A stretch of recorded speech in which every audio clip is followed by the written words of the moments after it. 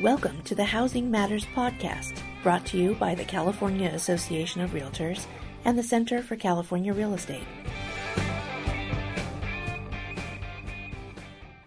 Hello, everyone. Thank you for joining us for another Housing Matters podcast. My name is Oscar Wei. I'm the Deputy Chief Economist at the California Association of Realtors.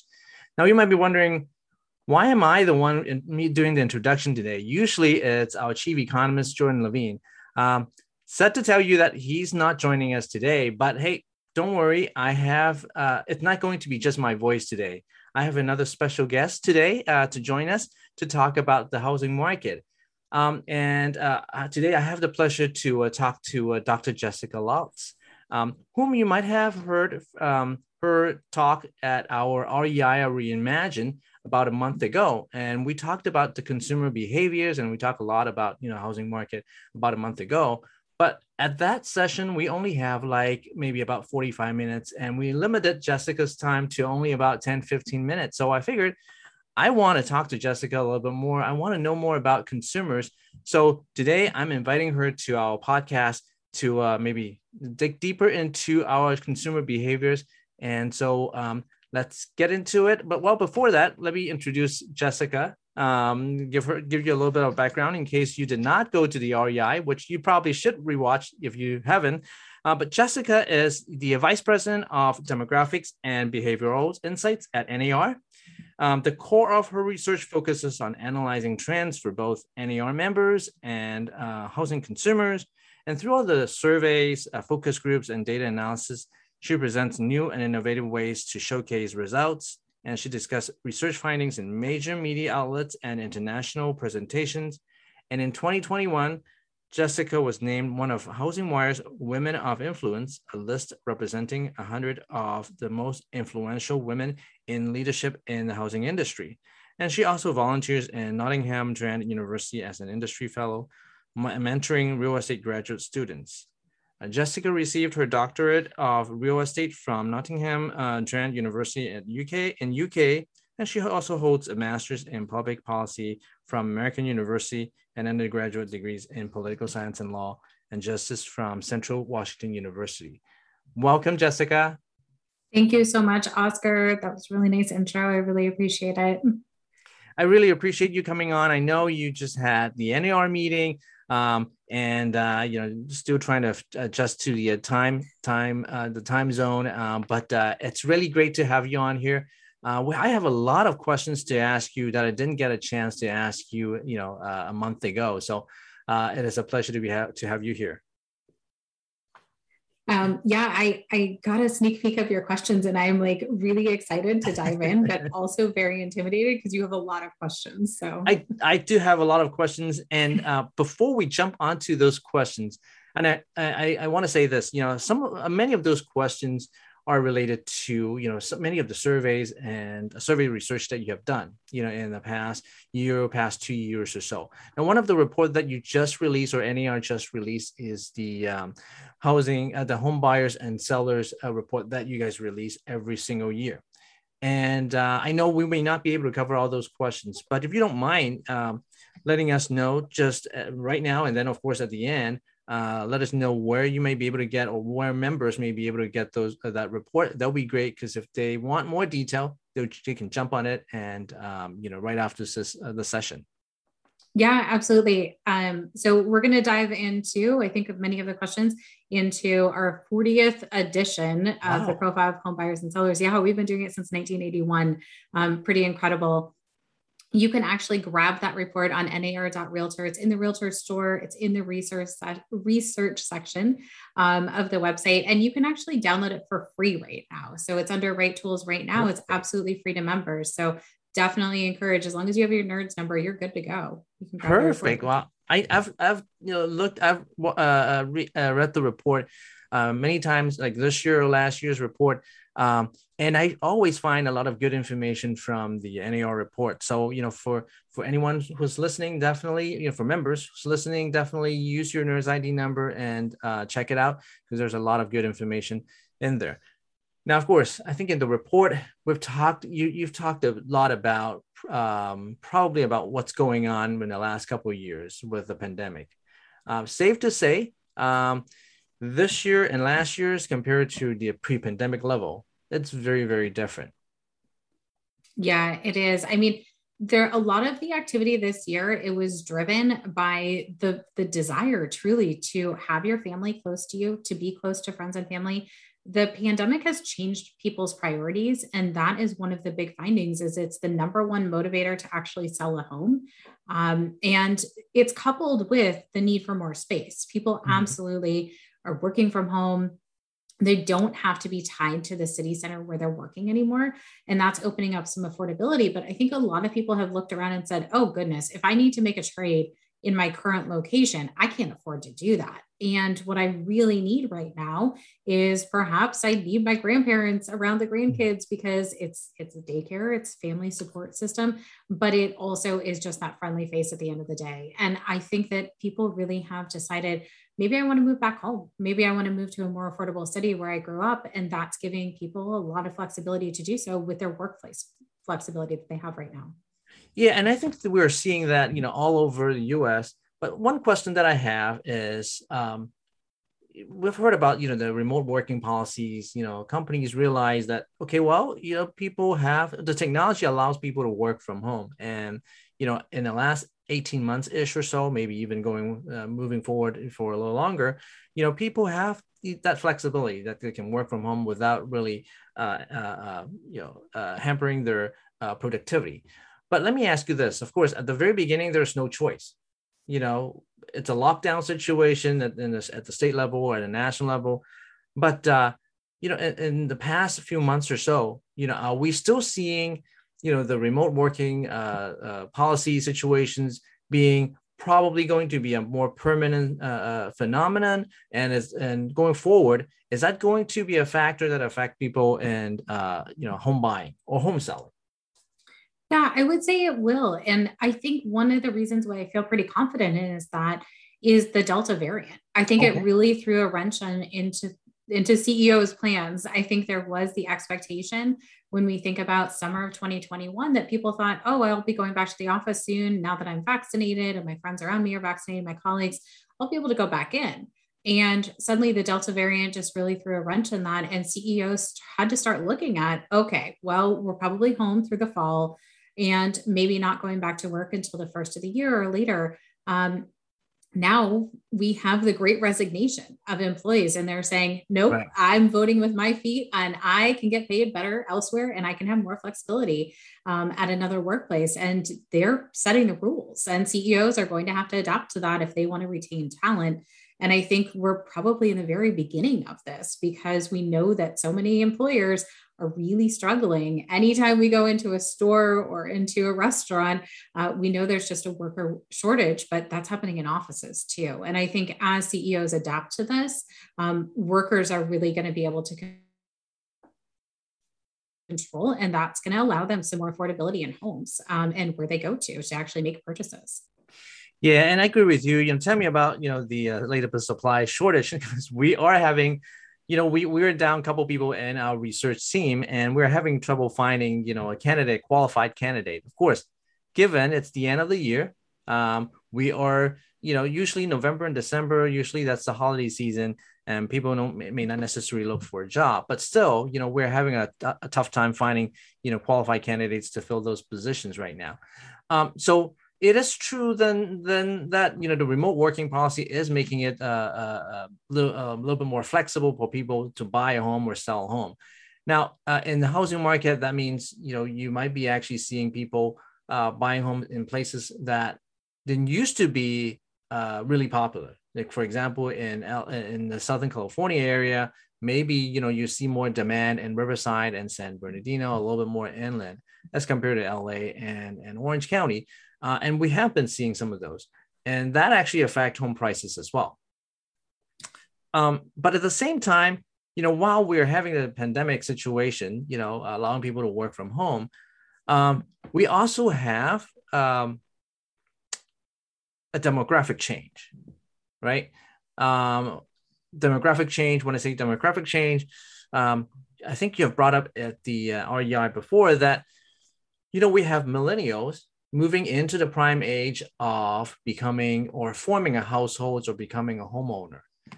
So this is another force that allows the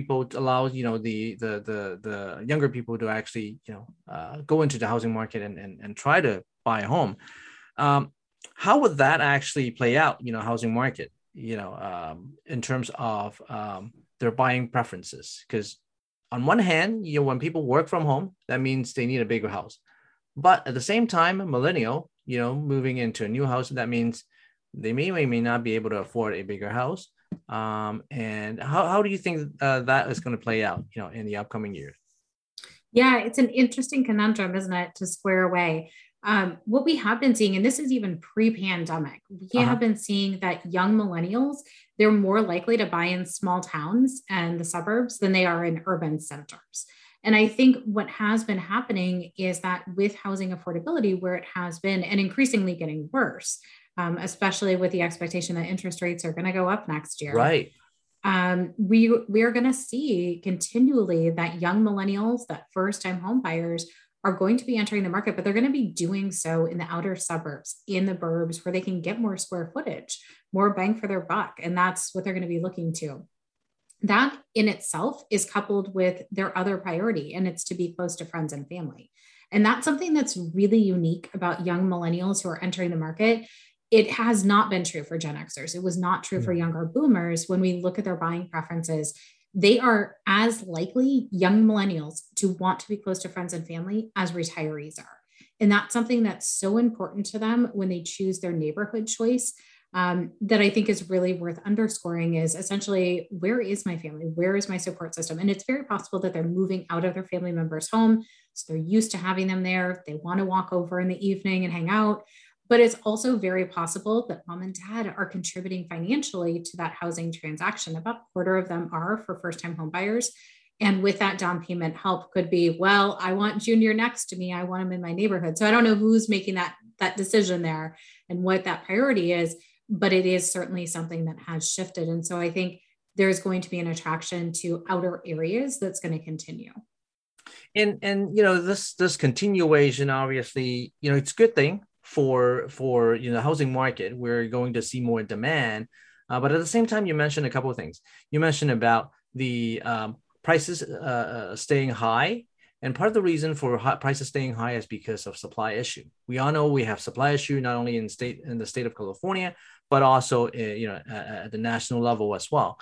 And supply issue, there are a couple of reasons. Of course, we're not building enough for one, but then also people holding on to their property a little longer.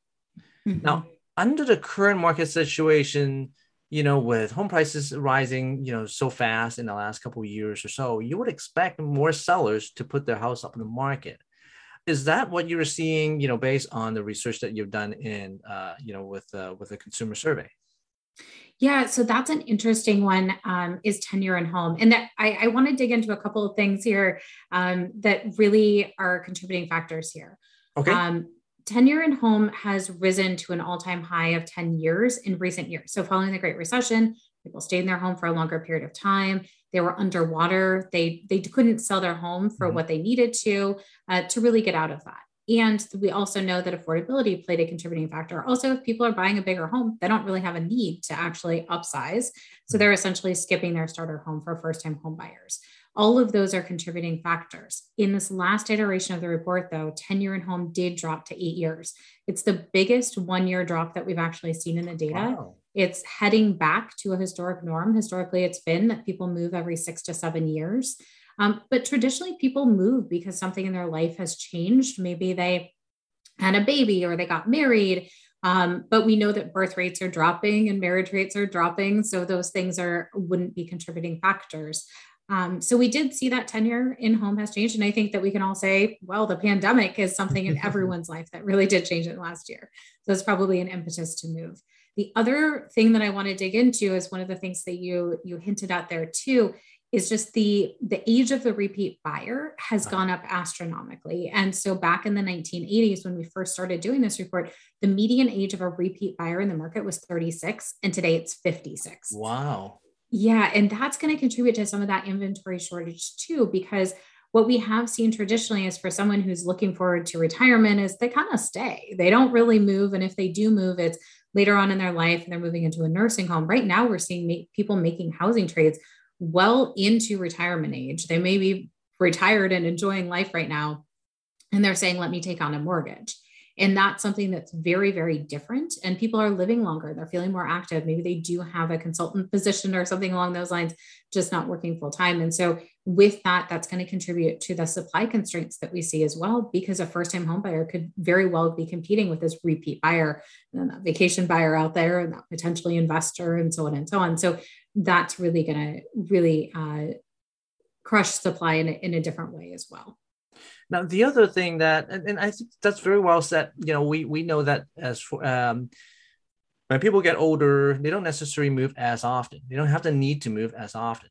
Now, the other issue or concern that I have, and we may not necessarily know the answer to that, is I think part of the reason why the Great Recessions, we at one point we had very, very tight supply, and then because part of the reason is at that time, interest rate dropped down to a low level, and there's something called the locked-in effect, that people lock in at low interest rates, and if they were to move, they didn't know whether they would be able to find, an interest rate as low as, what they locked in at the very, very beginning. So with rates dropping down to 3.5 or 3.2%, whatever it is, moving forward, that means, chances are very likely the rates are going to move up. Do you think that is going to be another factor that will constrain supply? It absolutely is possible. And it's very possible that that's one of the reasons that tenure in home did increase to that high level of 10 years. It's very possible that the people who have refied over the last year, they could have gotten as low as 2.25% at some points during the last year. That's an incredibly low rate. I have a hard time seeing someone who locked in a rate around 2% saying, oh, I'm going to move in the next couple of years. I think you would really have to have a pressing impetus of, oh yeah, I really do I've just had triplets and I have a 1-bedroom apartment, maybe something along those lines, because I do think that would be quite difficult. And maybe at that point, that person who has that 1-bedroom apartment condo holds onto it as a rental property. So I do think it's difficult to see that scenario. And that certainly is a contributing factor that really does rise that tenure, that time in home. Absolutely. And I think, it's reiterate the fact that, obviously we can have people put their house up on the market, but at the same time, we still need to build more. We still to continue to build more and more home in the upcoming years. Now, the other question that I have is, we talked about, okay, well, people getting older, that's why they stay at home a little longer. But at the same time, I also mentioned, or you mentioned, that millennials are going into their prime age of home buying. So, and they typically stay a little bit shorter compared to older homeowners, maybe 3 to 4 or 5 years. So does that also mean that, if we have more millennial buyers, millennial homeowners, that the median for median home tenure could actually be lower, because of that factor? Yeah. Okay. So many things there too. Your questions are really like 10 questions, Oscar. I love it. Okay. So let me dig into this. The median age we see right now on a national scale of a first-time home buyer is 33.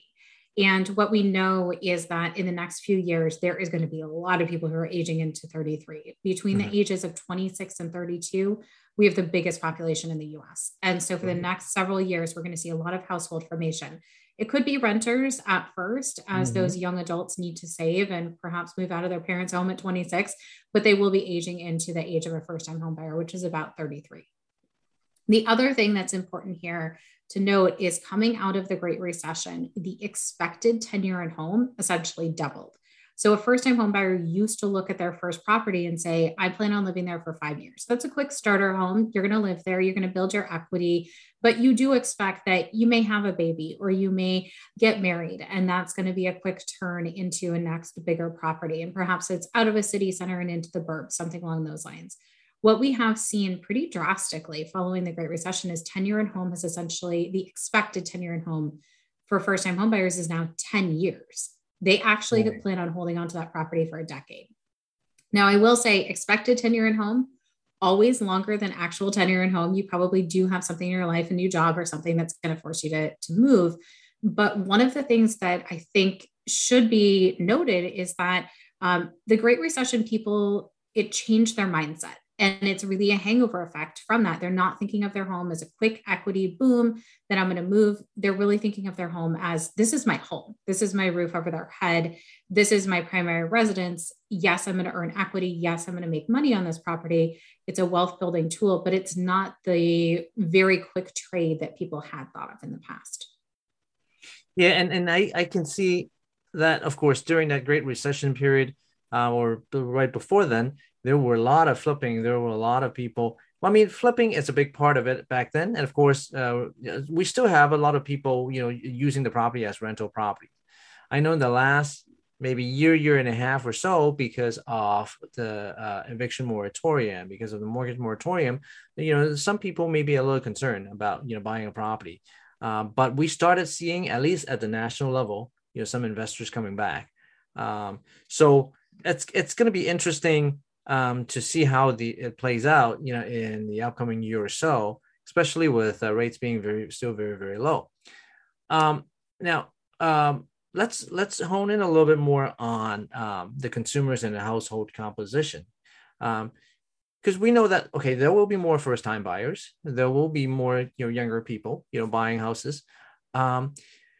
Are we seeing, the profile of these buyers being the same as before? Typically, there are a lot of married couple buying homes. Are we going to see a similar picture once when we start moving forward after the pandemic situation? Yeah, so it is interesting. The profile of your first-time home buyer out there, it's a little different than what we have seen in the past. So it is a little older. For the last 3 years, the typical first-time home buyer has been 33 years old. Historically, we've seen it between 28 and 32, so it's just slightly older. And student loan debt is one of those things that's a contributing factor that does hold back the ability to save, but also just the rising home prices. It's difficult to save for a down payment when home prices are rising at double-digit paces year over year. That's really hard. It's essentially moving the goalpost. What we do also see is that first-time home buyers today, they're relying on mom and dad's help. So many of them are moving directly from their family member's home into homeownership. About a fifth of first-time home buyers. What we see today is more than a quarter of first-time home buyers do have mom and dad's help through a gift or a loan for down payment. That's higher than what we have seen historically. So both of those factors are higher. The other thing that is different for first-time home buyers today is there's a drop in the share who are married. It's just about half of first-time home buyers who are married, and historically it's been considerably higher. But there's a rise in single females, a rise in unmarried couples, and a rise even in roommates who are pooling funds together and saying, hey, we've been renting together for years. Why don't we go buy a house? So those are some big changes. And some of that is due to a drop in marriage rates in the country. So there's fewer people getting married. So there's just fewer people who are buying homes together who are married overall. And then certainly seeing that for first-time home buyers. And do you think that's a short-term? Now, of course, this is a survey, based on some survey results. Do you think those are short-term phenomenon that we're seeing just because of the pandemic? Do you think you in the in 2022 and 2023? Because after all, I mean, I don't think prices are going to come down very, very soon. So that may play a role. Yeah. As far as roommates go, I would say that people will be pooling their funds for probably this foreseeable future. And the reason why I say that is that marriage rates have continued to drop. So when we look back at the 1960s, 70% of people were married, and today it's just half. And so that's a very continual steady drop for all races, really has been dropping. And so if we look at just the population, we're going to have more singles in the market, but we're going to see people entering creatively. So maybe that's a multi-generational buyer who's saying, I'm going to buy with my grandpa and grandma and go and buy a home together. Maybe there's some caregiving that goes into that relationship as well. But we may also see that there's roommates purchasing homes and unmarried couples who may say, I'm not ready for marriage, but I do want to get some wealth gains here, and maybe we'll get married down the line in our backyard. I'm not sure, but I do think that we'll likely to see different profiles of people entering homeownership. Mm. And of course, one thing that is probably not going to go away, and you mentioned it before, is student loan.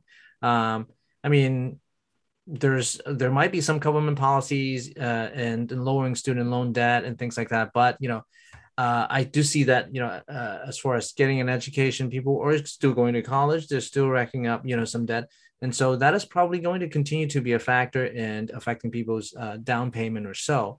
It's hard to think that all the debt will be wiped away, just like that. But of course, it could be lower. I think there's one, that's one of the reasons why people have to be roommates.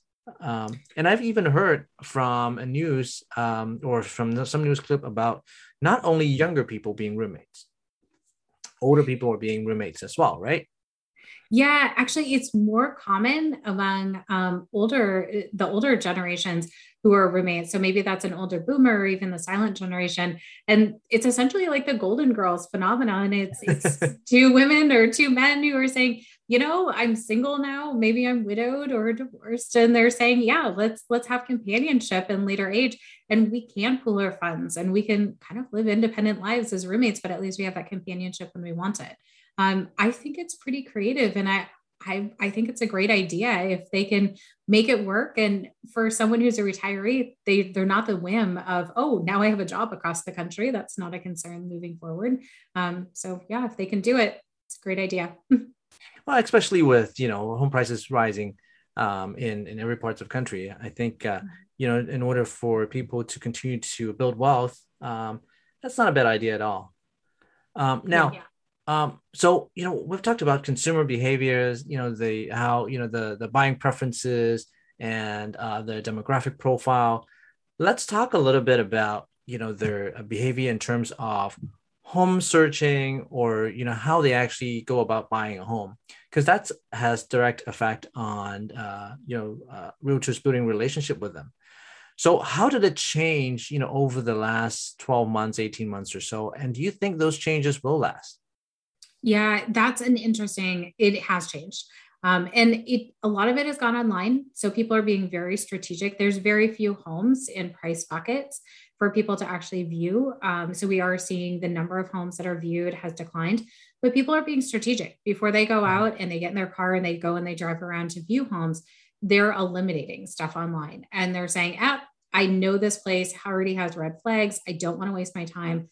I'll have to put in an offer today. So let me be very smart about the homes that I'm going to view today and really narrow that down. And they're doing so with a realtor in hand and saying, okay, let's look at this and critically look at the pictures, the videos, the floor plan before we even waste our time. And we also know the number of weeks that people are searching has declined as well. And that probably is due to inventory, but just the fast moving of the market as well.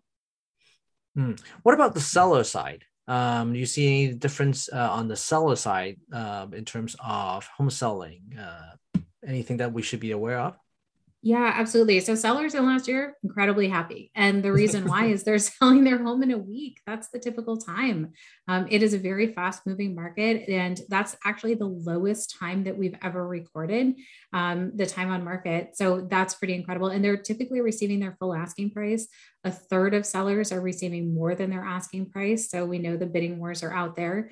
That's making it complicated, of course, for people in that scenario to really get into that home. But it's great news for sellers who may have been in their home for a longer period of time than they expected to and are ready to make that move. The other thing that we know for sellers is they are using all the technology tools that are out there to showcase their home, to really highlight that through videos, virtual tours, making sure that it is on all the websites that they can list it on where buyers are really having their traffic. So the realtors out there are doing a great job, and they quickly pivoted to make sure that they can showcase all their listings, and technology is really being used in the transaction today. Very good. And we have talked about, sellers, in a market like this, of course, they can sell very, very fast. But you just mentioned, that they still, need to rely on realtors because yes, it's a competitive environment. You have to, negotiate with buyers. And we've noticed, of course, in the last couple months or last year or so, at the very beginning, there was a presence for iBuyers, but then of course in the last, I should say during the pandemic, iBuyers might have pulled out a little bit, but in the last year or so, they came back. And so, do you think, based on the research that you've done, that is iBuyers going to be continue to be a presence for the real estate industry? I mean, I know it's making a very small percentage right now in terms of total sales. What's your take on that? Yeah, so it's very interesting. When we look at the data for the last 2 years, we've collected data on iBuyers. If a seller sold with an iBuyer service, if they sold via FSBO, did they use an iBuyer to try and price out what they could get? We just don't find that it's a service that's being used either to actually see what price they could get or even to go forward. And it's less than 1%. It's essentially a statistical zero in the data of people who are going on to make another purchase who are using an iBuyer service. That's just not happening. Even FSBOs, for sale by owner, is at a historic low of 7% this year. That's the lowest we've recorded since 1981. So They're really, today, sellers really do want the reliance of an agent to price their home competitively. They don't want to leave money on the table, and they really do want to get full dollar amount, and they want someone who's going to market to potential clients. So we're seeing that 90% of sellers today are using an agent in their process to sell their home. Yeah, that's great. That's good news for realtors, and I know for us in California, we don't have too many pockets or too many areas where iBuyers target. I mean, of course, I think we have 3 counties: San Diego, Riverside, San Bernardino, Sacramento, and part of San Diego. That iBuyers focus on, but I see the same point too, because it's very tough to operate in a market situation where things actually go off the shelf within a day or a couple of days or so, and buyers and sellers both need help from an agent, realtors, and so after seeing all those statistics, after seeing all those changes during the pandemic. What are some of the changes that you think realtors need to do to adapt to this, quote unquote, new normal? Yeah, I would say, there's a couple of things. One, keep your eye on first-time home buyers moving forward. Mm-hmm. There's probably going to be more of them. We saw an uptick this year already at 34%. And I think that's just a numbers game. It's the sheer number of young adults who are coming into the market. I think the other thing to do is make sure that you keep your pulse on technology. Sellers are going to want to use it to really market their home, and buyers are going to use it. So there's no reason not to keep a pulse on technology. The other thing I would do is just be aware that there is a changing composition of buyers. You're going to see more unmarried couples. You're going to see more roommates moving forward, maybe even more multi-generational homes, because people are changing who they're living with, and their priorities have changed in the last year. And that's just, the pandemic has changed everything and what we do think is important and who we want around us. So I think all of those changes are likely going to happen and moving forward. Yeah, I agree with you. Of course, we still have to wait and see, how things pan out in the next year, next few months or so, because of course, everyone thought a year ago that the pandemic should be over by now, but we're still not exactly out of the woods yet. So there's a lot of things that I want to talk to you more about, but unfortunately, I know, we are running a little bit out of time. So thank you again, Jessica, for coming and sharing your information and sharing all those consumer information with me. If you don't mind repeating and telling us again where members may be able to find the NAR report. I think they do want to dig into a little bit more and find more detail from the report. Yeah, absolutely. So check out nar.realtor. You can either grab it from the research and statistics section, or you can grab it from the realtor store, and it's the profile of home buyers and sellers.